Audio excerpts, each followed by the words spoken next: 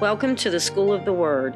This is Lesson 41 in our teaching series, As in the Days of Noah, titled The Seven Churches. Our teacher is Alan Smith. Amen, that's right.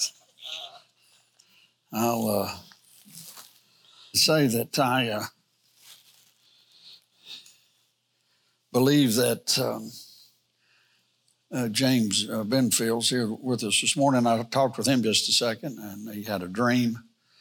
And what we're speaking about is the church this morning. Of course, the church in these end times, what is available to the church.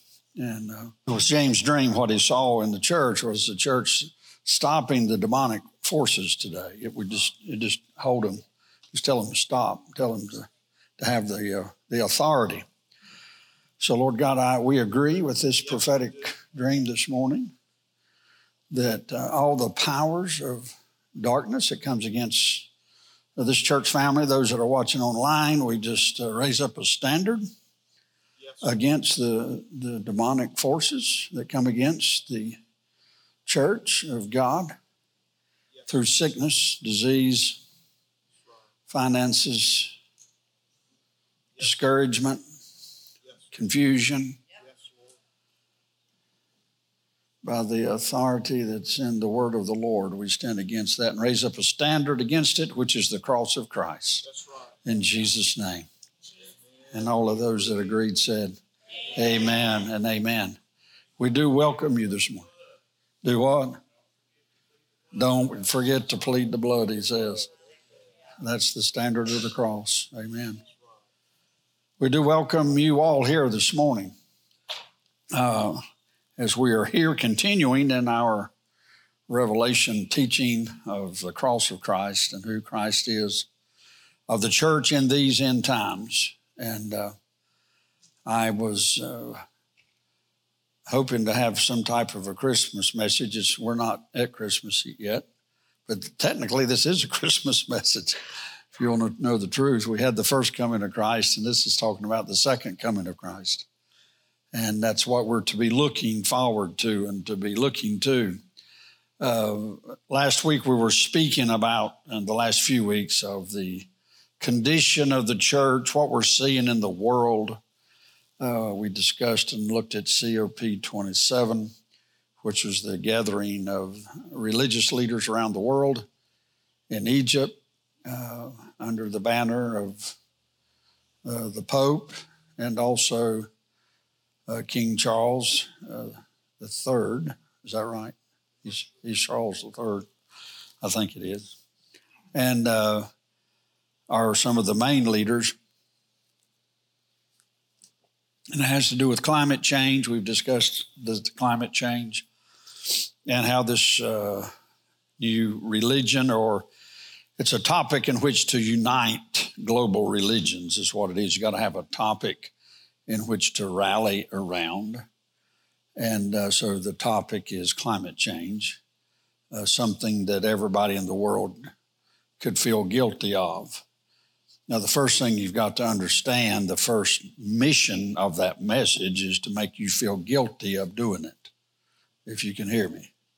I heard a guy this past week disagreeing with everything that happened over there in Egypt. And did a very good job in showing how it wasn't God, it was of the enemy, and then he ended it up. But now you know we are destroying the climate or the world.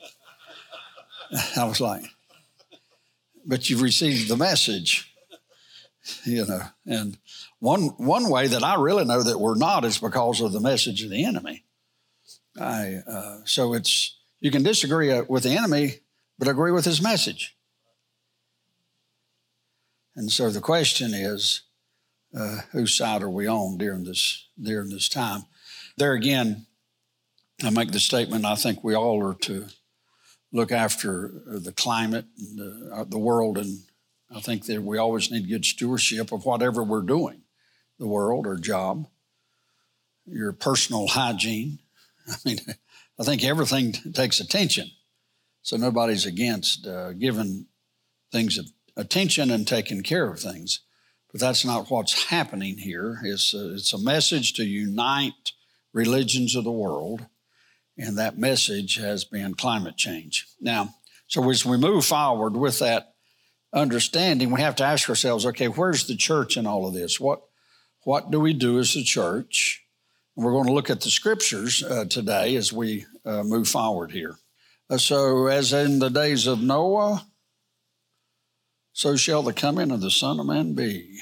All right, let's look at the time periods. We're looking at the second coming of Christ. I hope that it's being ingrained in your every part of your spiritual being, that the whole New Testament is about the first coming and the second coming of Christ. If you'll notice, there's been very little scripture given unto the first coming in the New Testament. There was a babe wrapped in swaddling clothes. You know the story. Now, the whole Old Testament was about his first coming. Then we have his coming at the beginning of the New Testament. Then basically the whole Old Testament is about his second coming. So you got Old and New Testaments, but you can also say you got first coming, second coming. And when you start putting the scriptures into the context, the New Testament, and that they're written in the light of the second coming of Christ, it helps them make a lot of sense when you see what the setting is in which they are given. Now, the time period that we've covered so far is the time period of deceptions, delusions, illusions, false perceptions, progressive reinterpretations, selfish prophets, running prophets, third-day prophets, the pagan church, woke culture, the apostate church, the saltless church, and today we're going to start into what I call the seven churches. So we're wanting to see what will the church look like? Is our first question, and then what is the church to do about it? Is the second question. Now, if you can turn also, write this as a note, Matthew 13. Matthew chapter 13 is also a place that Jesus gives the revelation or the understanding of the church. Just turn there right quickly. We're not going to do a whole lot there, but turn to Matthew chapter 13 real quickly, if you would. And in Matthew 13, Jesus gives, now we're talking about the context of this teaching is what does the church look like right before the coming of Christ? What does the church, what is it going to look like? Now, we all have in our minds, we all criticize the church. We've all been guilty of this, of criticizing the church, how it could do things better. Or the church needs to do this, or the church needs to do that. And so the church, for the most part, falls way short of most of its congregants' expectations. We tend to carry a little bit of criticism all the time about what the church is and how it's doing. I just want us to look quickly, though, what Jesus said the church would look like. And you get to Matthew 13, we see here that we have these parables here, a list of parables. Now, the first parable is the sower. Everybody knows. I'm not going to go over the parables. Everybody knows the parables. There's a sower, and he came out to sow, and he sowed seed and fell by wayside, hard ground, thorny ground. Then you had good ground. Right? Does everybody know the parable? That first parable, the sower, it's called. So that first parable is speaking about what an individual will look like sitting in the church today. First parable is about an individual. What will an individual look like? Individual is the sower comes and he sows it. Now, is your heart hard? Is it thorny? Is your heart in the world, the wayside? Or is your heart a place of good ground, so when the seed is sown, that it takes root? So we can see what does a Christian look like sitting in church today. It's the first parable of Matthew 13. So what is our job? Our job is to prepare our hearts for the Word of God. You want to be good ground. Now you got to understand that of all those grounds, thorny, stony, hard, wayside, all of these grounds, you don't have but one ground where the seed truly take root, and that's good ground. Well, good ground was either, if you're a farmer, when you clean up new ground, it's either thorny, stony, or hard, or whatever. So good ground at one time was stony, thorny, hard ground. Okay? So the idea is that we are to understand who we are in this day and in this age with all this stuff going on. Where do we go to as individuals to see where we are? It's Matthew 13, first parable. That is who we are in today's atmosphere. Our responsibility is the condition of our heart. And it just so happens that the good ground is where the Word of God takes root and springs up. Now, the good part of the good ground, he talks about individual, is Matthew 13.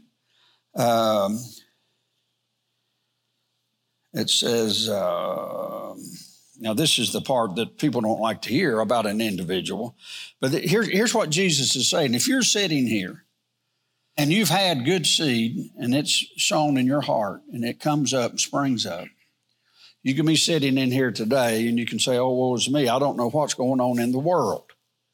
But if you can see your life and at one other time in your life you were a stronger Christian than you are now, something's happened. Something's happened. It's in verse 10 of Matthew 13. And the disciples came and said unto him, why speak thou unto us in parables? He answered and said unto them, verse 11, because it is given unto you to know the mysteries of the kingdom of heaven, but to them it is not given. Verse 12, for whosoever hath to him shall be given, and he shall have more abundance, but whosoever hath not, from him shall it be taken away, even that he had. So if you find yourself not running with God like you were, what's going to happen to you, what was given to you, you're going to find is being taken away from your heart. That's a scary thought. That is a very scary thought. Now, that was to good ground, people. Are you with me? That's good ground. That's good ground, people. So as individuals, I want you to see where you are in 2022 in this crazy world that we're in with the woke cultures and climate change gurus and all the above. I want to know, where are we in the church? That's us right there. When you go into the next parable quickly, you see that next parable there. Let's go to verse... Well, you got the one of the wheat and the tares. Everybody knows the wheat and the tares, right? So you got the wheat and the tares, and I'm not going to go through all these parables, but I want you to see the difference. First parable is to an individual. Second parable is about the church at large.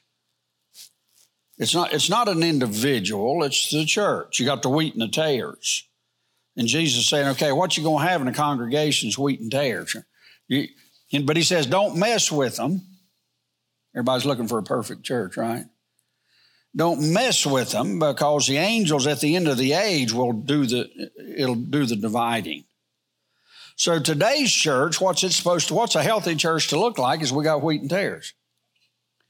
That's a healthy church.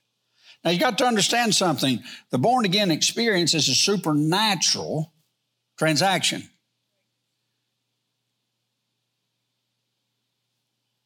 Every wheat at one time was a tare in its previous life. Are you with me? I can go into the depths of that understanding. That's not my goal this morning. Why does he say let the wheat and tares grow? Leave them alone. Because a tare is a potential wheat. If the wheat's doing what it's supposed to do, it's a supernatural transaction. If a supernatural transaction doesn't take place, a tare is going to stay a tare, just like you would have stayed a tare. Had something supernatural and not turned you into. Everybody in here is a tare or been a terror to the kingdom of God, if you will. But we're looking for that supernatural transaction to birth us, born us again into a wheat. So that's a supernatural transaction that's to happen within the church. You go through all of those parables, and I'm not going to go through them all, but you go through those parables, if you'll know what the church looks like in this age, go to Matthew 13. First parable is an individual. Next 2 or 3 parables is to the church. You know, it says a mustard seed, a mustard plant. You remember, you got a little leaven in the lump. You remember that? And then Jesus goes inside a building and he leaves the multitude to his disciples. And they say, well, Jesus, what in the heck meaneth this? What are you saying? So he starts telling them more about what the parable's about.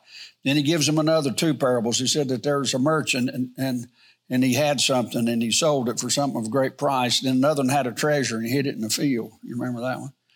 And he said that he sold all that he had, and that's Jesus. Jesus gave all that he had to purchase the treasure in the field. Then he goes on and said, the kingdom of God's like a dragnet. He said, you throw it out there and you're going to bring fish in, good, bad, and ugly. He said, bring them in. That's comparable to the wheat and the tare. And then he goes on to say, the last parable, it says the kingdom of heaven is like a scribe who reaches into a satchel and he pulls things out that are old and things that are new. Isn't that something? And the reason, and what that parable means is it's old and new. There is the Christian life. The Christian life is a life that must be calibrated every morning when you get up. Every morning. Every morning. To any of you that uses instruments, if you understand how instruments work, they have to be calibrated to something that's if you have a set of scales, you've got a true 1 pound weight, then you put that 1 pound weight on your scales, and then you'll bring your set of scales in alignment with that 1 pound, because a 1 pound's an absolute, something that never moves. So you have what's called an absolute, or y'all have heard me tell you before, you can run up to a stop sign, all of a sudden you feel like you're moving, and you look to your right only to discover it's actually the vehicle beside you. You keep hitting your brakes and you feel like you keep moving. What you need to realize is subconsciously, when that happens in our lives, your brain will automatically look to the side at a tree or a building or something. You just automatically do it, not even realizing it, trying to find something that's not moving in which to calibrate yourself to so you'll know if you're moving or if they're moving. It's called calibration. The brain does a psychological thing. And so you have to constantly be calibrated. And I was talking to somebody the other day, and they were saying about that they had great human reasoning. I said, well, human reasoning is a wonderful thing. It's a great thing. I have nothing against human reasoning as long as you calibrate it every morning. Yeah, that's fine. But you got to calibrate off of true north. And in other words, Christians have an absolute, something that's established, something that's not movable. Every morning when we get up, we calibrate ourselves to the Word of God. The Word of God is something that is the same yesterday, today, and forever. It never moves. The reason that's important is so you have something to calibrate your life to. So when you're out here in the world and we're living life using human reasoning, we'll have good human reasoning because we were calibrated this morning with due north. The longer you stay away from calibration, the further off your reasoning is going to be. Can somebody say amen right there? So it's recommended in the scriptures to do it every morning. Your first time when you get up, you need to recalibrate. Don't need to turn the phone. First thing you look at your phone, you're not recalibrating. You're looking at the calibration of the world, what's going on. I can't help it. It's important in these days that the people of God recalibrate every morning. So as we move and the world's moving around us and makes you almost car sick, we've been calibrated to something that never moves. It's the same. It's the truth. Now, the truth is important to calibrate truth. Now, so what's happened to the world today? What's happened to the world today is it's out of calibration. What's wrong with the United States today? It's getting out of calibration. Further away from God you get, the more God you take out. Why go to the 10 Commandments in the courthouses? At least it kept us a little bit calibrated. Now we're losing our calibration. We're into total human reasoning. human reasoning thinks it's right when it's not. That's the scary part. You think you're right, but you're not right. Nobody gets so spiritual they don't have to recalibrate every morning. Can I say that again? Nobody is so spiritual that you don't need to recalibrate every morning. Okay. Now, with that in mind, you see the church, what the church looks like in the world, individual. Matthew 13, first parable's about me. Next group of parables about the church and the world. And then the last part of Matthew 13 is about what Jesus has done about the individual and the church and the world. That's what the last parables are about. It's what Jesus did behind the scenes on our behalf. So I think it's a wonderful plan that God's got for fallen man. I'm just I at least want to kiss him on the hand when I get there. He's done a good job with us sinners, I'll tell you what. Now, one thing he says about this, it says the end's not yet. I'm going to move quickly.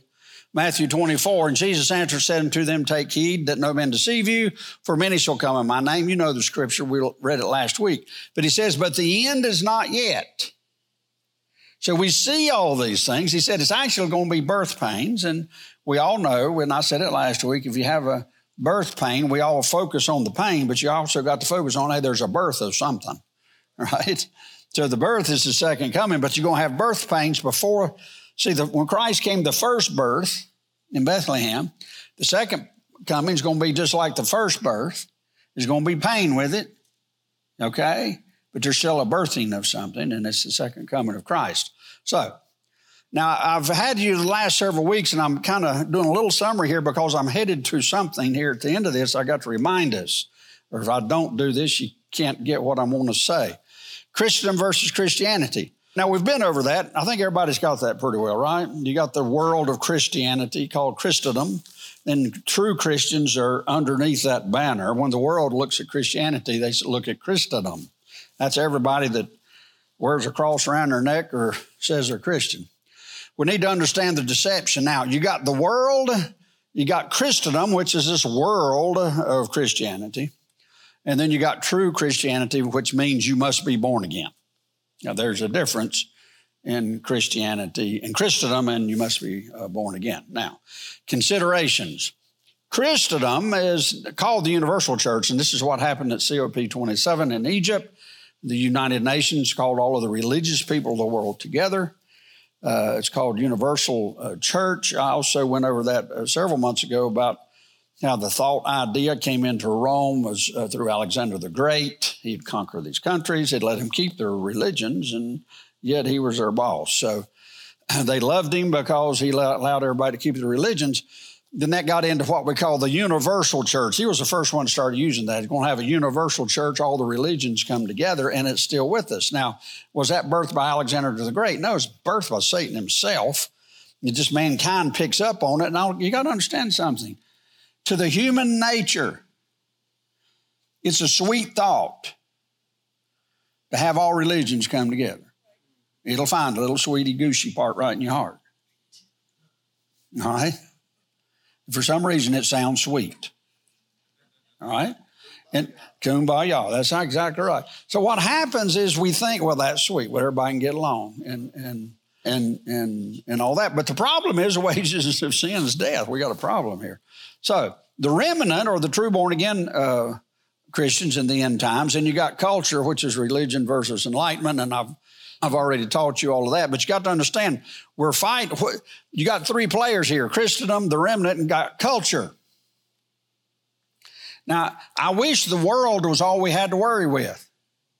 As you get over into the book of Revelation, you'll understand Christendom is the big problem.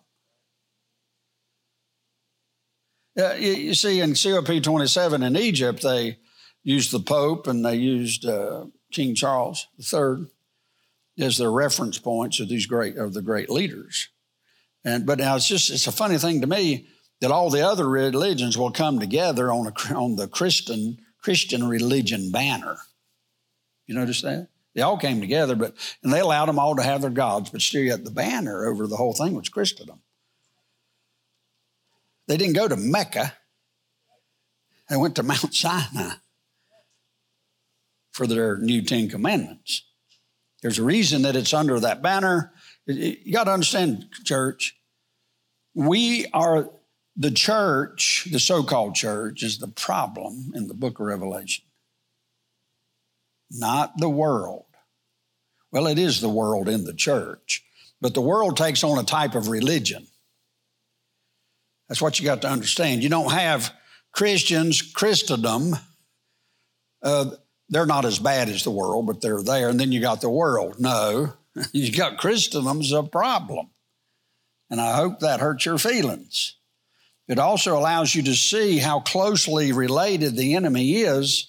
He's already got the world. He's not trying to take that over. He's trying to take over the church. That's our problem now. And he does to a certain degree until Jesus comes back. And he has an incredible way of setting this thing straight. Now, here's what we want to understand also. Mixture creates confusion in the church, which we have today. John 4:1 puts it this way, "Beloved, do not believe every spirit, but test the spirits whether they are of God." So we see that that's a problem. It also tells us to test all things, hold fast what is good. That's what it says in Thessalonians. So we see we have this mixture problem, which I've taken you through a little more depth in previous teachings. Now, controlling the environment of the world is a symbolic and prophetic takeover.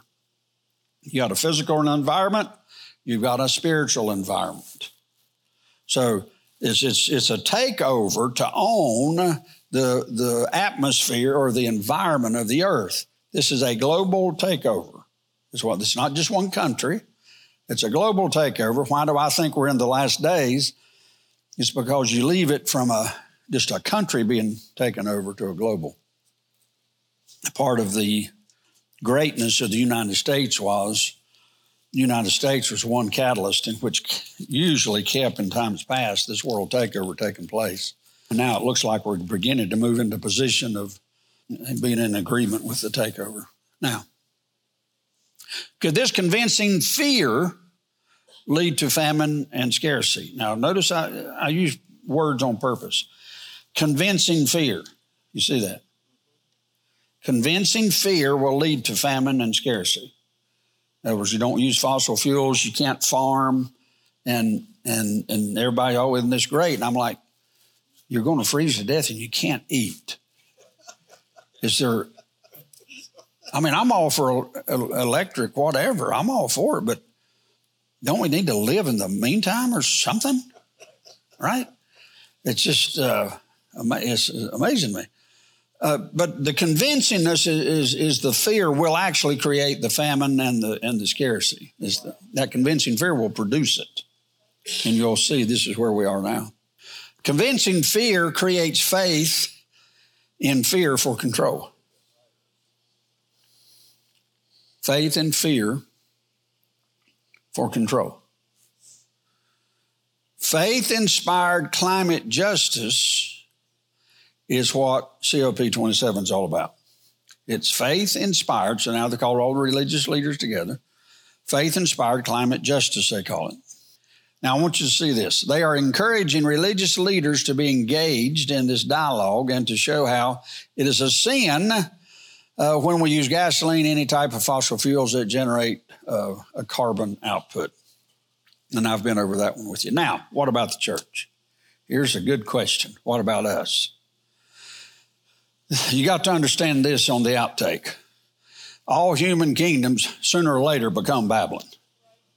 It's just the way it is. You're going to say, was this Babylon or is that Babylon or is this? All human kingdoms sooner or later end up becoming a Babylon. Now keep that in mind. There's a possible truth. I believe it to be the truth. Babylon is about convincing people and controlling. Now, if you'll notice my beginning thing up there, but what about the church? All right, but what about the church? Babylon is about convincing people and controlling. So the battle and the war here is you have two things. Number one, we got to convince the people. Number two, so we can control them. All right? Now, there's a difference in the church and the world, and I want us to You got to catch this slide. You got to catch why I'm trying to show us in these last day church. We've got the church, for some reason, we have problems bringing definition to this almost subliminal operation.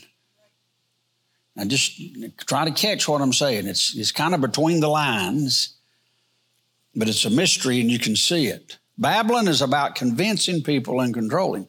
The church is about helping people and setting them free. Now you can say, Alan, well, what's the difference? There's a big difference. The church is about helping people and setting them free. Now here is the battle. The enemy uses this. Christians today struggle about homosexuality in the church because we should love everybody, right? You have certain Christians that struggle with that. We have Christians, and all of us struggle with sin, and other people that are in sin, maybe that not a particular sin that we've chosen today, but another sin. And so, but we all want to have love towards everyone, right? Now keep in mind this. The church is about helping people and setting them free. There's a difference in convincing somebody and helping somebody. We try to use the gospel and convince the world. I'm telling you, that's the world's method. Let me get into sales here a little bit. I sell cow manure.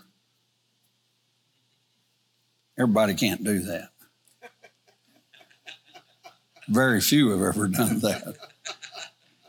But I'm going to tell you my biblical secret that I learned on how to sell cow manure. Y'all ready to hear it? I'm creating my competition. You don't convince people to buy your product. You show them how your product will help them, and they will buy it every time. That's the way it works. I don't go in somewhere and try to convince them on why my product's better than others. I go in and try to see how I can help them, whether they buy my product or not. And that's a genuine move. But the human spirit can detect if you're trying to convince somebody of something or if you're trying to help them.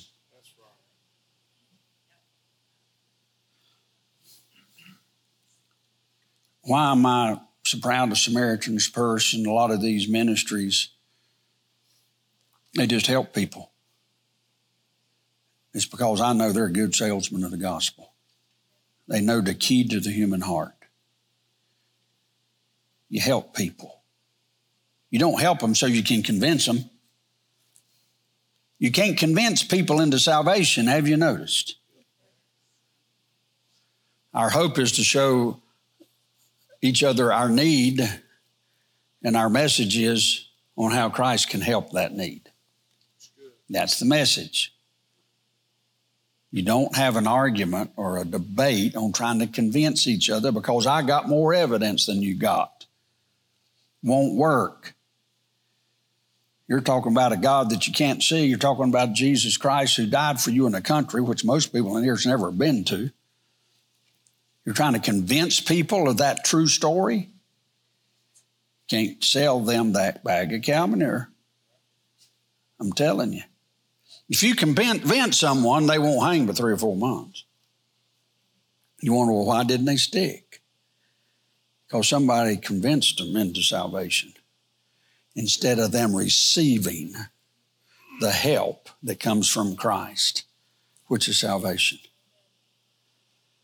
Now what I just said is really more complex than I just said it, but I don't know how to say it any other way. So I hope you catch what I'm saying. Hope you receive test what I'm saying. But trust me, if you really want to give somebody the gospel, go help them with what their need is. If you want to get rich, find out what the world's needing, go make it and say, hey, I can help you with this. You can't sell your great idea. The only thing you can sell is what somebody needs. People that get rich don't have a great idea, invention. Everybody thinks, I got to have a great invention so I can get rich. That ain't the way it works. I mean, if you're in the desert, what do you think the biggest market is?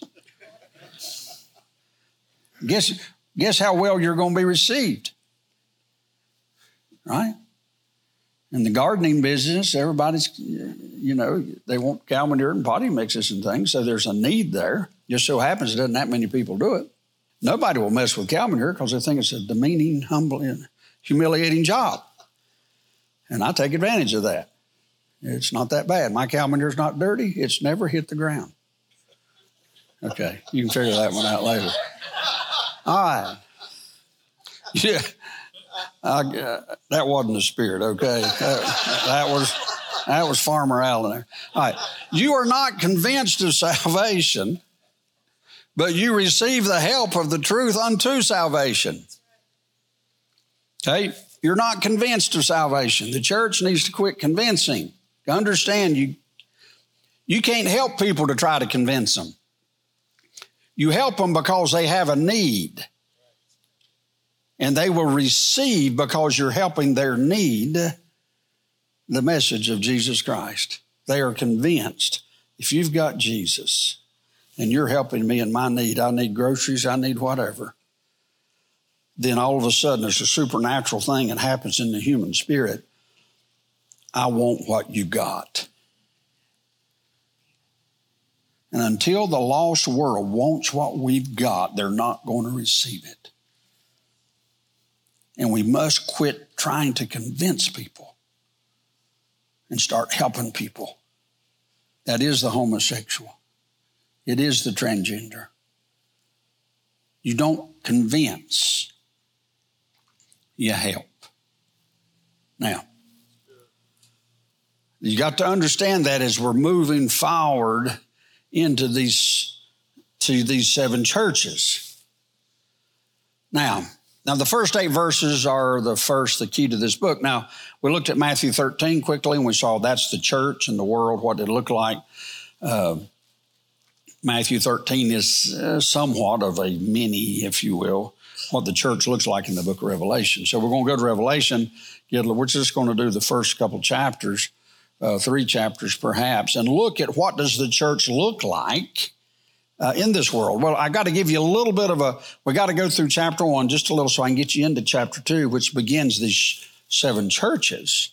But we got to get the backdrop, the background of what's actually happening. And this is what happens. Now in Revelation 1:1, we have the revelation of Jesus Christ, which God gave unto him to show unto his servants things which must shortly come to pass. And he sent and signified it by his angels unto his servant John. Now I did this one slide. And then this will be about the last one that I did last week, perhaps one more. But we see in Revelation 1:1 the revelation of who? Now, so one thing we understand about being a church, there's more about Jesus to be revealed to every one of you in here than's been revealed yet. You do not know there is all there is to know about Jesus. There's more to know, every one of us. We need more of this revelation of who Jesus Christ is. And especially in this day. So then John penned, and by the Holy Ghost, by God himself, he gave him these 7 churches. He said, now write this letter to them. So we're going to look at these churches, not necessarily the letter, but we want to look at the condition of the church and what was going on. That's not the revelations, and I showed you this last week. The revelation is Greek, apocalypse, which means unveiling. So we know this is the unveiling of Jesus Christ. Paul said that I might know him and the power of his resurrection and the fellowship of his sufferings, being made conformable unto his death. So Paul was seeing, he understood that. And so he said that I may know him. Now, as believers sitting in this room this morning, our hope is that we're all saying that I might know him. That I might know him and the power of what? Of his resurrection. So if that's the question, I have to believe that it can be fulfilled. I might know him more, and I might know more about it. And I think that the church of the day, as we'll see, one of its lackings is the power of the resurrection of the cross of Christ. Now, The time is near, he goes on in verse 2 and 3, who bear record of the word of God and of the testimony of Jesus Christ and of all things that he saw. Blessed is he, can you say that?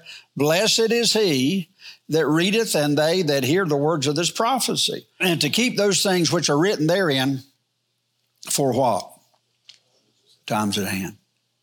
A prophecy is a word from God to his people. This letter is written to real people that John knew, and it was to be a circular letter that would be sent to the 7 churches in ancient Roman province of Asia. So John wrote it. He was on the Isle of Patmos. He wrote it, 7 churches. He understood as he was penning it, this is going to be circulated, these 7 churches. Because God wanted John to tell them where those churches were, he told them what was wrong with them. He told them what they needed to do about it. And he gave them a promise if they did it. Can somebody say glory? He gave them a promise if they did it. Now, let's watch it. The process in which this revelation comes, I showed you this last week. The second sentence of the verse says, he, Jesus, made it known by sending his angel to his servant John. I was hoping to get to the angels today, and my introduction was too long. My mother always told me my introductions were too long. He, Jesus, made it. Yeah, I know. She says, Alan, your introductions are just too long. He, Jesus, made it known by sending his angel to his servant John. I wanted to get into these angels this week. We said, I will be next week. I'll not review these first ones to get it set up. Y'all, you got to be here so I don't have to do it over. Okay? Now, in those words, made it known, there is a hidden meaning there. It shows us by making it known. There's actually one Greek word, which in English should be translated signified, and I showed you that to pronounce it more accurately, signified.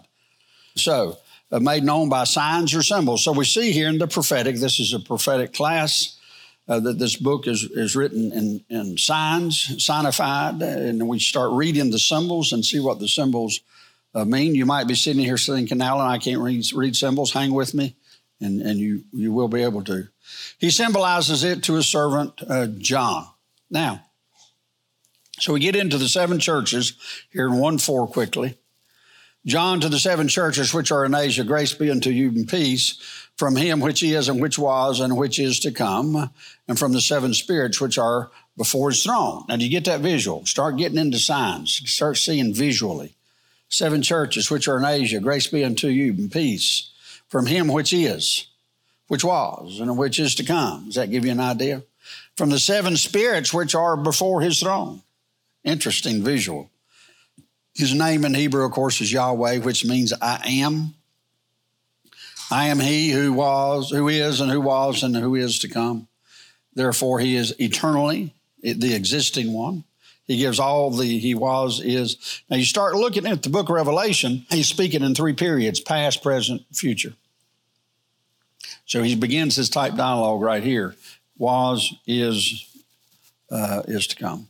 This opening section sets up the main plot. Now watch this, that drives it to Revelation 21:22.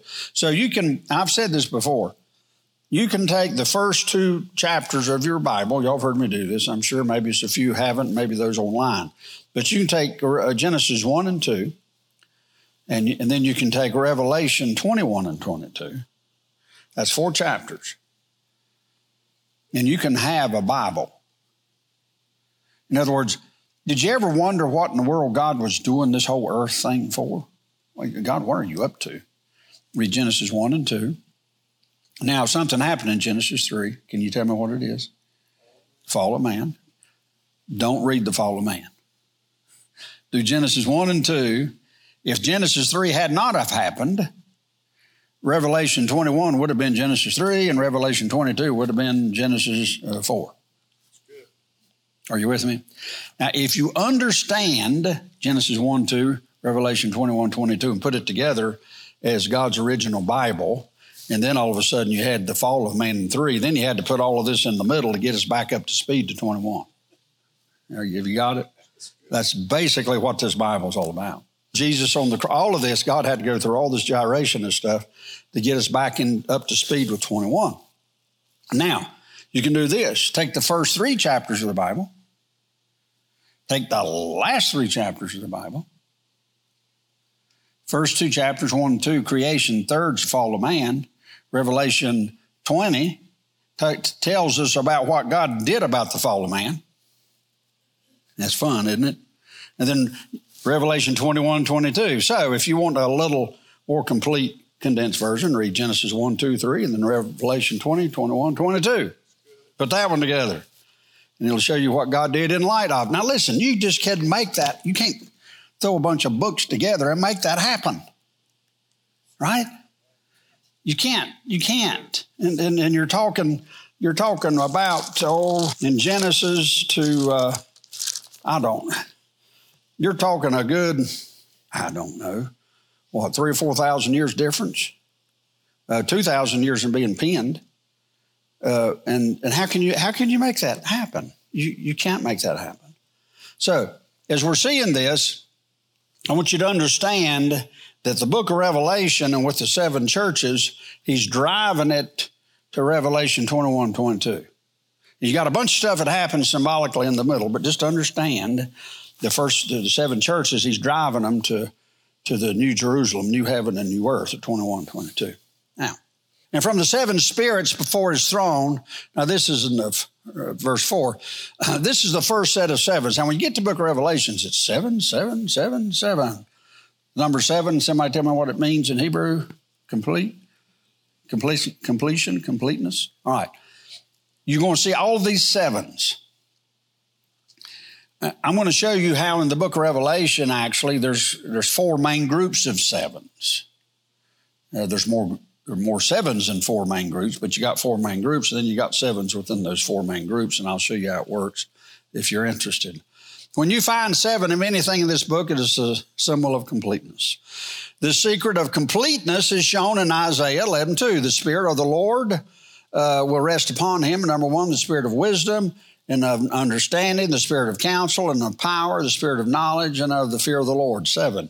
If you want to know the 7 spirits, there it is, the Holy Spirit in its fullness right there. It speaks about the 7 spirits before the throne, and we'll not go into depth on that other than that gives you where they come from. Now, I love this part. It says, first he loves us.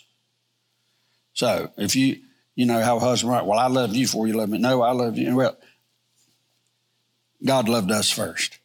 All right. Now, and from Jesus, verse 5, and from Jesus Christ, who is the faithful witness and the first begotten of the dead and the prince of the kings of the earth, unto him that loved us, he loved us first, and washed us from our sins in his own blood, which is Revelation 1:5. He first loved us, and he has washed us, which he has freed us. That's the reason the ways of the world are in argument of trying to convince us. There's a difference in being washed and convinced. A washing comes because you receive that he loved you.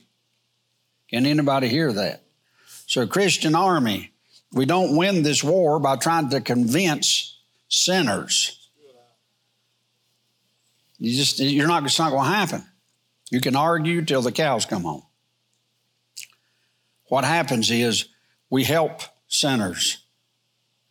We love them as Christ loved us. And we've got to be careful and in standing for righteousness. But what we don't throw the sinner, as you've heard it said, out with the bathwater. And you hear me? Remember, everyone in this room was once a tare before you came a wheat. Our job is for the conversions of lost souls. That's our job. That's our job. Now, it's important that we learn and we go over Scripture and we learn what's going on around us so we know what time it is, how we're to act. It should push us to wanting to help more people. Can anybody hear that? Yeah. We'll almost lose our main weapon, which is loving people and helping people, over the fight of trying to stand for what's right. We are to raise a standard. but you must raise a cross at the same time you raise a standard. Amen? So we'll pick up here next week. What's my next slide? The priest's work was to heal. Oh, mercy, I wish we could have done it today. We will pick up here next week.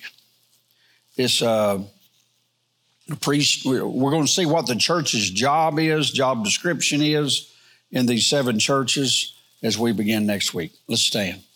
Lord Jesus, we love you and we thank you for your word, your will, your ways. We do ask and pray, oh God, that anything that I've said that is not of you, I pray that it'll fall to the ground. If anything that I've said is of you and your spirit, I pray it'll be quickened to our hearts, that we might receive truth, total truth from your word. Lord Jesus, it's not my job to convince anybody. It is my job to bring truth. And I pray, oh God, that it will help us. And because it helps us, it will be sown in good ground. It'll spring up and bring forth a great harvest. Be with us as we go into worship today, oh God.